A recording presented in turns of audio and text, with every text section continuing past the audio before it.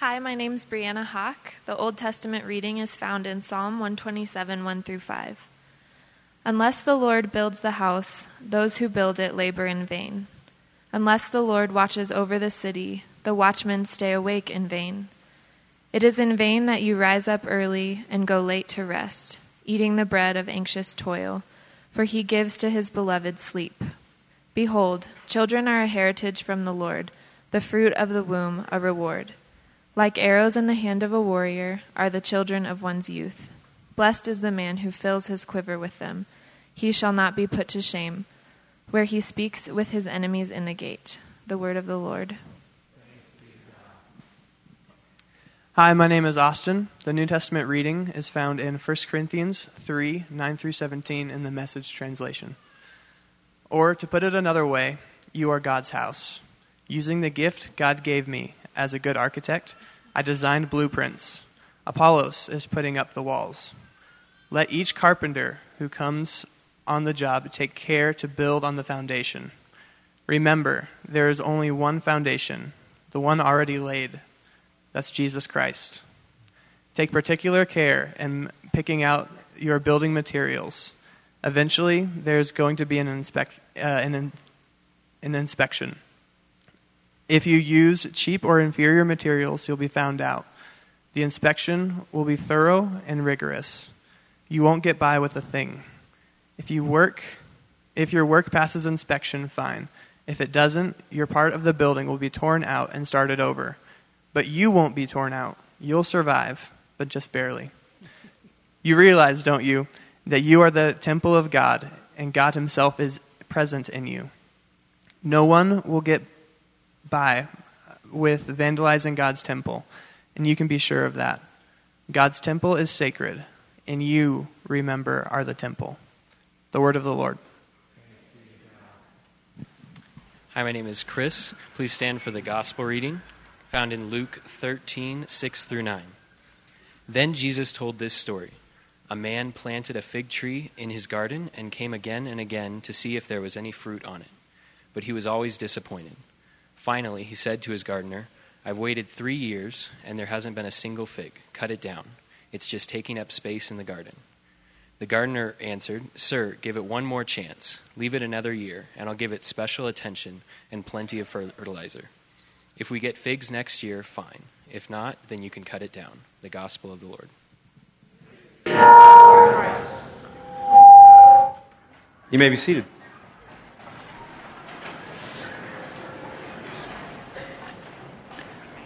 I've talked about this a few times, but it was January of 1996 when I arrived late at night into the Tulsa International Airport in Tulsa, Oklahoma.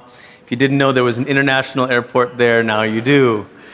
I was there because I was arriving as a freshman at Oral Roberts University, but the trouble was it was Sunday night on the second week or first week or so of January, and unbeknownst to me, I'd already missed spring orientation. Now, some of you know this, but it's hard enough to sort of get connected, in college when you go in the spring instead of at the fall, but it's even harder when you miss orientation.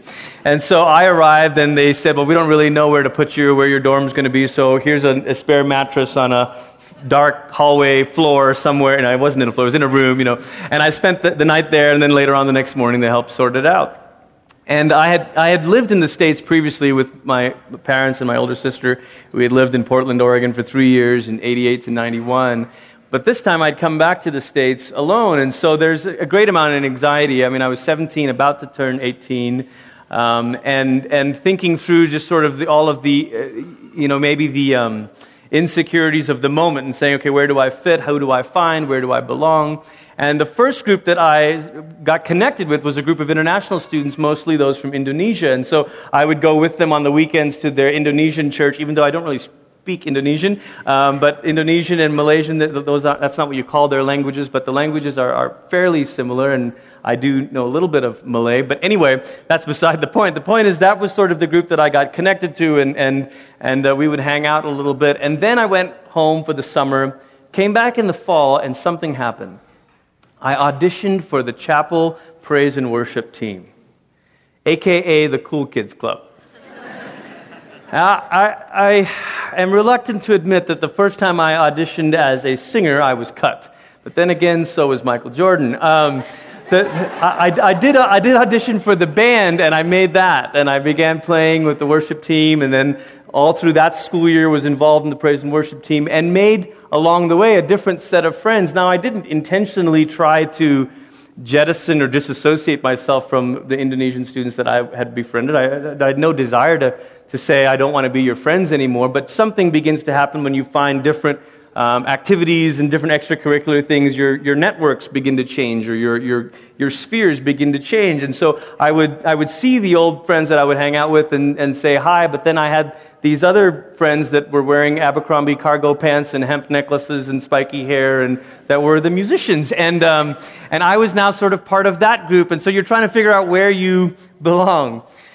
And as humorous as that story is, the truth is probably all of you have some measure of relating to an experience or a moment or a circumstance in life where you are internally assessing situations and asking yourself, do I belong here? Who are these people? Maybe you had that feeling this morning if you're new to New Life Downtown. And you're walking in, you're like, who are these people? Are these my people? Can I go to church in a school? They have donuts. These might be my people, you know? And you're constantly assessing these questions like, who am I connected to? What am I part of? Do I matter? Now, I know the grammar experts in the congregation are already saying, to whom am I connected? It just does, I know, but I'm just being conversational here. Who am I connected to? Of what am I a part? Just doesn't, anyway. So, we have these questions that we wrestle with, and we're saying, who is the person, who is the leader, what is the brand or the name or the thing that I sort of say, yes, that is me. And actually, those of you in here that engage in marketing and branding, you understand you're doing more than selling a product. You're actually giving people a chance to express their identity. And so when people buy a product very often, they associate with the product because they're saying, that reflects who I am. I'm a Mac guy, you know. I'm not one of those nerdy PC guys, you know, or whatever it is. And you go back and forth with brand identities, and we're looking for things to say, who am I part of? Who am I connected to? What am I part of? Do I matter? Where do I stack up in this organization? So if I am here, am I the best in this group? Am I a leader in this group? Where do I rank? Somewhere beneath the surface, maybe, these questions are going on. And the question we're going to wrestle with this morning is, what do you do with that? What do you do with those feelings? Some people think, well, maybe the response that the gospel has to those feelings is to say, silence those feelings. Some of us maybe think that what the Bible has to say about those impulses is to say, you shouldn't want that. You shouldn't want to have any meaningful connections or any feelings of belonging or associations, positive feelings of association. You really don't need any of that. You just don't need any of that. Just kind of ignore it. And so we try to ignore it, but over time it sort of keeps bubbling up to the surface again, and we want to know, who is my tribe? What am I connected to? Where do I hitch my wagon? What am I part of? And in response to those questions, do I even matter? I think we've been in the series here on 1 Corinthians. We're just 2 chapters in. Today we're in 1 Corinthians chapter 3, and we're going to do the first 8 chapters, take a break for Lent to do a special series during Lent, and then resume with the last 8 chapters after Easter. And we talked about how Corinth was this, ancient Corinth, as in the age of the Greek Empire. Ancient Corinth was this bustling city. It was booming with commerce and culture. And then it was destroyed when Rome sort of conquered. It sort of started deteriorating, diminishing in its influence. And then when there was this guy named Mummius, who, if your mom named you Mummius, you might be a little mad at the world too. But Mummius destroyed Corinth. Just leveled it, and it lay in ruins for about 100 years. And then in 46, the Roman Emperor Julius Caesar said, we need to kind of reestablish the city of Corinth. And so he makes it gives it kind of a new life. And he lets veterans from the Roman military come and help settle the city. And he makes it the capital of this Roman province of Achaia. In fact, there's a map here if you can see it. And it's easy to see how Corinth, because it's connected by an isthmus over there to Athens, you can see how it was easy for it to very quickly become again a burgeoning city of wealth and commerce and culture. They had these games there, the Isthmian Games on that isthmus where Corinth is, that happened every 2 years, second only to the Olympic Games. It quickly became a happening city. A city also where there was a lot of new money, new wealth. People who had come, who had nothing, who said, we're going to make something of ourselves. It's really, in many ways, an American story. It's an American city, a place where people came and said, we can do something with this. There's potential here. And so businesses were booming and culture was booming.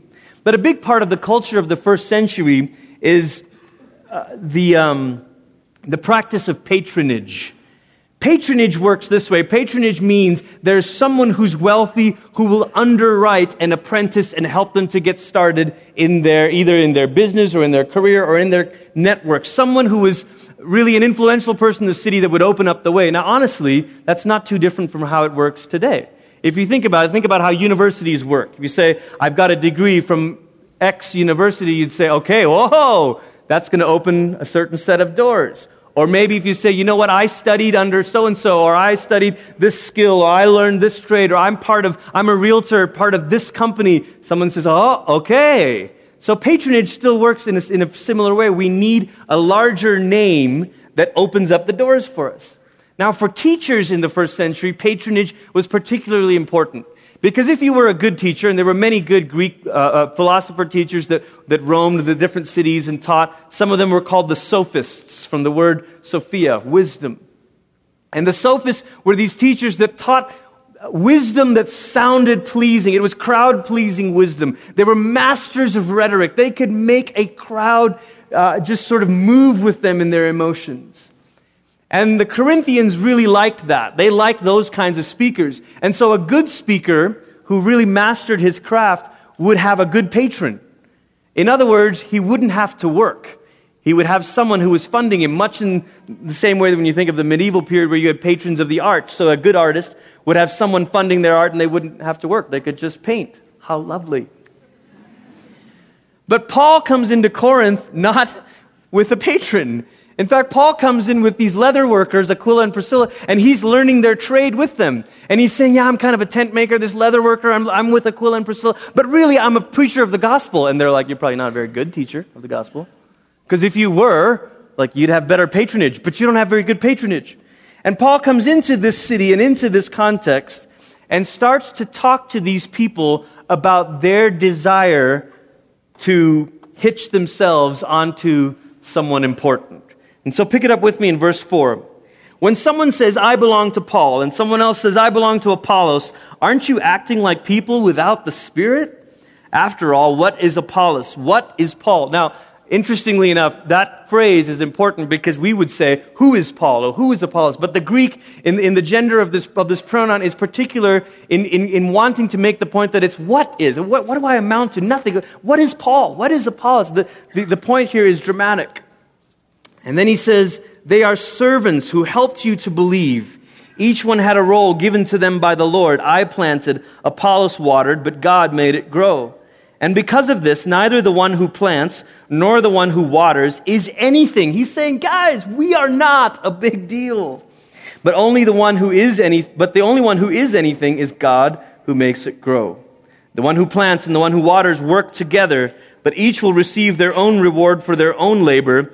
We are God's co-workers, and you are God's field, God's building. The first thing I want to say to us this morning is that leaders are just laborers. Leaders are just laborers. Now, that's important because I think our day is not too dissimilar from Corinth in the first century. We are enamored by big names. We're enamored by celebrity preachers and celebrity pastors. And so there's a certain kind of spiritual pride, which is not spiritual at all, but a pride falsely placed in spiritual things that says, oh, you know what? I know so-and-so. Oh, I used to go to this, or this person is... And you go on and on down the list, and you think, well, this leader, I listen to their podcasts, and I read their books, and that person is my guy. I'm more of a this person than a that person. And we're always looking for human names to say, you know what, yeah, that's me. That's me.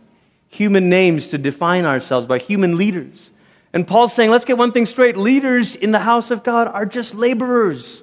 They're not the principal players. They're not the main people. They're just the ones who work to build the house. Now, some of you know this, but I am something of a Bronco fan. And I'm very excited. And if we put the next picture up there, yeah. So about whenever it was, August, I think, maybe, when training camp was going on. Have any of you ever been to Broncos training camp? Do you know, it's an awesome thing, because it's free, and you get to go in, and you sit on the side of the field, and they're like right there. I mean, right there. That was with no Zoom. It's right there. And I was there with Sophia and Jonas, and there was a time where, at the end of practice, where the players would sign autographs. And so I unashamedly sent my kids. And they went, they took my hat, this old school hat, and they got a signature. Now, you can't see it from here, but the player's number is a 2-digit number, and the last digit is 8. But the first digit is 6. Does anyone know who number 68 is? Zane Beadles. That's my man right there. Now, some of you, yeah, exactly. Some of you are saying, Peyton, I know, but who is this Zane you speak of? Now, Zane Beadles is an offensive lineman. He's a great offensive lineman. He's probably one of the best. And without a good line, Peyton can't do his thing. Yeah, we get it. But let's be honest. Not one of the Denver Broncos players is going home to their families, or over the holidays or preseason, and saying to their friends, you know what, I think this year is going to be special because we've got Zane Beadles. I mean, as good as Zane is, nobody is saying, you know what, I have a feeling this is the year because we've got Zane. We've got 68, baby. Like, what? I mean, yes, you need a good line, you need all the pieces, but listen, let's not fool ourselves. The only reason we think this year could be special is because we got number 18. That's right, Peyton Manning. And I think this is a little bit like what Paul is saying. He's scratching his head and he's saying, Apollos? Paul, God, we're linemen. We're like the workers. We don't matter. I mean, yes, we matter. And he goes on, he says, yeah, we got to build carefully and all this stuff. But let's be honest, the thing that makes all of this work is Jesus, not Paul or Apollos. When he says that we are co-workers with God, it's worth kind of dissecting this phrase, because a lot of my life I heard this verse and I thought, okay, we are co-laborers with God, as in we are working with God. But actually several commentaries say that the way the grammar of the Greek is in that sentence, it's more accurately translated, we are fellow laborers, we as in Apollos and I, fellow laborers in the service of God. In other words, not we are co-workers with God, but we are co-workers for God. Paul is saying, you're on the wrong level of appeal here. Like, you're hooking yourself to the lower rungs of the organization. Like, if you want to know where this begins, it's Him. We're working for Him. Leaders are just laborers. And then he goes on in verse 10 and he says, listen, we've got to build on the right foundation. And I won't read it again, but he's basically saying, look, there is only one foundation, and it's the one that's already been laid, and it is Jesus. Jesus is the foundation. Now, Jason Patterson, you're an architect. You design lots of wonderful houses. You're really smart. And you've got a bright, promising career ahead of you. I don't know anything about architecture. But I would guess that the wider or the taller the building, the deeper and the stronger and the wider the foundation must be. Am I right? You're under pressure, but you're saying yes. Okay, good. He said yes. So you almost need to know what you're building before you lay the foundation. That in some ways the foundation determines whatever potentiality or possibilities for the building. That if you have this kind of a foundation, then your options of a building go to this. But if you have the best foundation, all of a sudden you're saying, wait a minute, we're doing something serious here. Now imagine what Paul's up to when he says, there's only one foundation, and it's Jesus. He's saying, look, listen, the thing that God is doing, the thing that God is building is the greatest foundation itself. It's Jesus Himself. Imagine what He could be up to with a foundation like that. Imagine what He could be up to with a foundation like that. One of the reasons we have the cross on stage, front and center. One of the reasons we do communion every week is because we are determined here at New Life to let Jesus Christ be the center of everything that is said and sung and done. That at the end of the day, all we are doing is pointing this way and saying, it's Jesus. It's Jesus. And so every sermon, the goal with every sermon is to take whatever text we are in and to point to Jesus, to make our way to Jesus, to take whatever theme from life that we're wrestling with and to say, okay, how do we make our way from this situation, from this theme? How do we make our way to Jesus? We had a meeting yesterday with our group leaders, and I was talking to them about how we want this to be the way that it is even in our meal groups, so that when conversations come up and situations come up, the goal is not as group leaders to say, okay, well, I've got to fix you now, or this is not about accountability, this is not about being a crisis counselor, this is about being a person that says, how can I shine the light on Jesus now? How can I listen to you and then say, okay, let's turn our attention now to Jesus. Because Jesus alone is the foundation. And Paul says, listen, every other worker must build with materials that are appropriate to that foundation. If the foundation is that good, make sure you build on it. So follow it through. If Jesus is the foundation, what are you going to build on then? Self-effort? No, that's like wood and hay and straw. So you're going to say Jesus is the foundation, and then you're going to say, but you ought to try harder. No. I pray that I will never leave you on a Sunday morning with a sermon that says, all right, everybody, I hope you're inspired. Go try harder. I hope I leave you every Sunday morning by God's grace saying, dear God, thank you for Jesus. Dear God, thank you for Jesus. Because that's what we build on. We don't build with materials of hay and straw. It's the equivalent of saying, okay, yeah, Jesus saved us, but now you're going to have to carry this on in yourself. Jesus, that was a nice starting point, but now it's all about you. And Paul's saying that's like building with hay and straw. That doesn't work. If the foundation is Jesus, let the whole building rest on Him. Our New Testament reading was this text of the gardener, and to switch the metaphor a little bit, the gardening metaphor is such a powerful one, because you get the sense that Jesus is saying, look, for the life, for the situation that looks forgotten, where there's people that want to say, chop it down, it's just taking up space. Look at this person, they've been following Jesus for 10 years, and I still don't see any improvement. Be done with them. And Jesus says, no, there's a gardener that comes and says, wait, let me dig around it. Let me put some fertilizer, let's give it more time. Because Jesus is this ever-patient gardener cultivating the soil. But Jesus is more than that, isn't He? He is the grain of wheat that falls to the ground and dies so that it can come again to produce life. Jesus Himself is the vine, the true vine. If we are abiding in Him, we will bear much fruit. You see, it's not just that Jesus is the foundation as in, yeah, we start with Jesus and then we move on to something else. Jesus is the foundation as in He's the beginning, the middle, and the end. Everything rests on Him. Everything. When we're wrestling with these questions then of who we're part of and what we're connected to, the first place we have to go is to say, what does it mean to say, I am resting on the foundation of Jesus? Not first of all on my gifts, not first of all on my calling, not first of all on my purpose or my whatever. That really all of life begins not with answering questions about who you are, but all of life begins by answering questions about who He is. Who is this Jesus?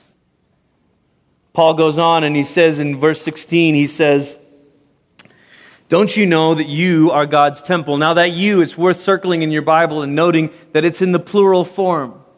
And if we had Southern translations, we'd say, y'all. Don't y'all know that y'all are God's temple? And God's Spirit lives in y'all. I can't. If someone destroys God's temple, God will destroy that person because God's temple is holy, which is what you are. Think about this word temple for a minute. And put the slide up with the pictures here. Of course, these are the temples in ruins, but in Paul's day, these temples were in good condition. Imagine living in a city of about 250,000 people where the most dominant building on the skyline were two temples. The temple of Aphrodite up on that hill called Acrocorinth, the most prominent, the most active one, a temple really built as an altar to sex. We know a little bit about that in our culture. And then below it, the temple of Apollo, this idea of male strength or dominance. And imagine you being a Christian, part of this little church in Corinth. You're maybe one of 100 people in this church, is our best guess at how big the church in Corinth was in this first century. You're small. You're countercultural. You're like more than on the margins. You're like beyond the margins. You're like on the little tiny, you don't matter as Christians. We're so nervous as American Christians of our voice being muted and silenced, and I understand that, believe me, I'm not asking to be silenced. But I also want you to know it is not a thing to fear. The church has been here before. And Paul says to this little tiny congregation in a city that is dominated by temples to false gods and false ideals, Paul says, all of you together are God's temple. And they're thinking, what? I mean, there's Apollos and there's Aphrodite. I mean, but those are pretty. I mean, look at those columns. I mean, the other one, that's on like a mountain. Like, our little house group, we meet next door at the home of this guy, Crispus, who used to be the leader of the synagogue. I mean, he's got a nice porch and all, but I wouldn't say we're a temple. Are we really part of something that's significant, that's special? I mean, it's kind of, I don't know. That's sort of... Paul says, you are God's temple. Earlier this week, I was in Durham, England for school, and in Durham there is a cathedral. It's called Durham Cathedral. And it's a beautiful cathedral that the main pieces of it go all the way back to the 1090s. 1090s, 11th century, people. I know, they laugh at Americans and they're like, yeah, the oldest house in our city is like 1860, They're like, yeah. That's the modern wing of the cathedral, or whatever, But this is, and it's Norman architecture. And go to the next slide here, the picture. You can see these columns. I mean, I wish you could see it a little better, but the braided columns, and then the what's the word for it? Yeah, it's not quite a dome. There's this other word for it. But the thing that makes it special is it was the largest of its kind when it was built, stone. And it largely stayed intact. Stone vaulted ceiling. The oldest surviving building with a stone vaulted ceiling of such a large scale.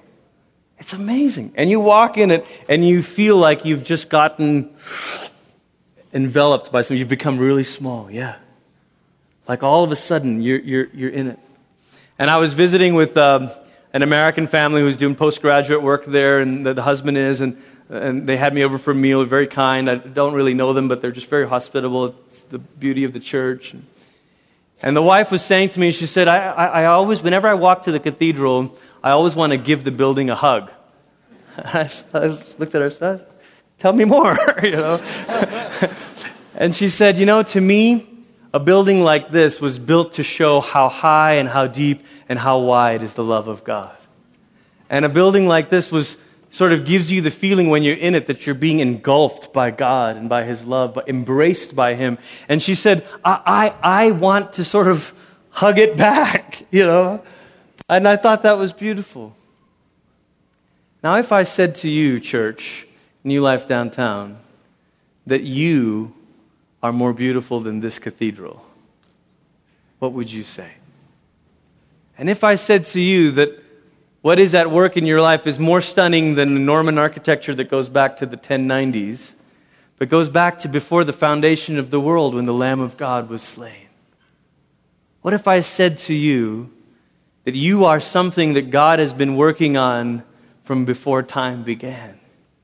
What if I said to you that you are more beautiful, more sacred, more holy than the most gorgeous cathedral in the world? You'd say, Glenn, really? I mean, we meet in a school, you know. It's like chairs that are creaky. No, not this. I mean you, together you. That every time the Church of New Life Downtown, the congregation gathers together, something special happens. Something mystical, something beyond what we can measure or get our brain around. Something special happens. Something spiritual. This is why Paul says, listen, are you still so unspiritual that you're hanging on to Paul and Apollos? Listen, if you were people of the Spirit, you would understand that when the Spirit indwells you as the church together, that's far more beautiful than anything you could have imagined. That's far more meaningful than any other name and any other cause and any other purpose and anything else that you could have been trying to connect yourself to. See, Jesus is the foundation, but we are God's dwelling place. We are God's dwelling place. The very place where God Himself inhabits. But not in that sort of Western sense of saying, you Jack, you Susie, you are the temple. Not in that individualistic, vaguely spiritualistic sense, but you all together. All of you together. When you gather together here, when you begin to pray, when you begin to lift up the name of Jesus, when you begin to open the Scriptures, all of a sudden something special happens. Verse 21, Paul says, so then, no one should brag about human beings. You're like, yeah, that does seem really silly, doesn't it? It's like, I'm kind of bragging about the wrong thing. And he says, everything belongs to you. Everything belongs to you. Paul, Apollos, Cephas, the world, life, death, things in the present, things in the future. Everything belongs to you. But before you stop there and put the period in the sentence there and say, it belongs to me. That's right, because I am the end of all things. Paul says, no. It doesn't stop with you. It comes through you. Everything belongs to you, but you belong to Christ. And Christ belongs to God. See, here's where all of this comes together. All of the little things we've been trying to attach ourselves to, Paul is saying, you know what? It's better than that. It's better than that. Someone says, well, I thought I like being a Christian because I get to be part of a really influential social action group in the country. Huh? It's better than that. I like going to church because they have a really cool praise and worship band, and well, it's better than that. I like my pastor because this and that. It's better. It's much better than that. So I really like being part of this because, we serve the city and we've got missionaries. And listen. Yeah, great. It's better than that. What do you mean? You're part of what God is doing and has been doing since time began. God has been forming a people for Himself, calling together a family. And you're part of that. All of this, things in the present, things in the future, all of it belongs to you. Why? Because you belong to Christ. This reminds me of what Jesus said. He said, seek first the kingdom of heaven and His righteousness, and all these things will be added to you. Seek Jesus and all of these other things. Yes, it is wonderful to have this kind of meaning and this kind of relationship. All of those things are wonderful, but they get added on because you belong to Christ. What does this mean? It means that you matter. It means that you belong here. It means that your place in the cosmos is in the arms of Father God. It means that sense of belonging you've been looking for is right here in the family of God. It means that purpose that you've been aching to find, that thing that is larger than you, that makes you want to wake up every morning and say, yes, God, is not simply a job that is fulfilling, but is a God who breathes in you through that job. Can I say that part of our problem is we confuse things that are legitimate with things that are ultimate? It is legitimate to want to enjoy what you do for a living. but it is not ultimate. And when you are connected to Christ, when you say, I belong to Christ, all of a sudden you have found what is ultimate. And then you can go back to all those legitimate things of wanting to have the right job and the right friendships and the right networks, and all of those things all of a sudden become okay and become enjoyable and become gifts in this life because you've found what is really ultimate. See, the gospel doesn't say, don't want that, don't seek that, don't ask for that. The gospel isn't slapping our wrists for aching for meaning. The gospel isn't rebuking us for asking to belong. The gospel says, let me show you the ultimate place you belong. Here, in this great house that God has been building. This great home in which God himself dwells. God wants to be at home in us, in our lives together. That is what gives your life meaning and significance and hope and belonging. Then from that, everything else flows as a gift. Some of you are here this morning, and the truth is you've never really known that that was possible. You've just thought that all there really is in life is having the right relationships and having the right careers, and I hope that connecting myself to his name or her name is what's going to be the game changer. I hope if I find the right company or take the right vacations, or if I could reach this status. And Jesus has news for you this morning. It's actually much better than that. Life is much better than that. Life is much better than saying, I need to find meaning here. That you can find yourself part of a kingdom work that is in the business of rescuing lives, bringing hope, speaking life. Others of you are a Christian, you believe in Jesus, but you never knew that faith in Christ was the kind of foundation that was meant to set the course for the whole building. You kind of thought, I say yes to Jesus, and then I'll take it from here, right? I'll just try to do a good job and be a good person and try my best and hope to have a meaningful and happy life. And the good news for you this morning is that it's better than that. It's better than that. Jesus is offering you something radically new. He's saying, you want to be part of what I'm up to? I'm the builder of a house that will not be destroyed. And that building is actually the house in which I dwell. You want to be part of something bigger than yourself? Be part of the people of God. There's this great lie in our day that says if you want to find meaning, you need to go out there and find yourself. The gospel says the opposite. The gospel says this is not about going off on a trail in the wilderness to go find yourself. This is about Jesus finding you and you being willing to lose yourself. This is about you saying, I don't have it in me to bring meaning to my own life. I don't have it in me to make myself matter. But you see, Jesus found me. And isn't that Paul's story? This guy who thought that there was meaning in being the best religious scholar of his day. This guy who thought there was meaning in being so zealous for God and persecuting all the heretics. Aha! This guy who all of a sudden was literally knocked off of his horse by a blinding light in the desert. Jesus says, Paul, it's better than that.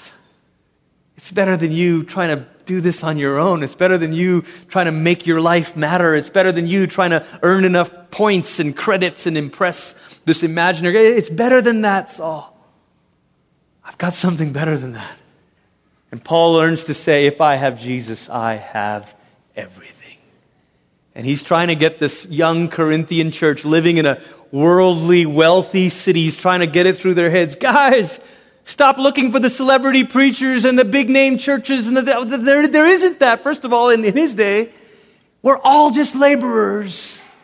And he's saying, if you have Christ, you have it all. It's better than that.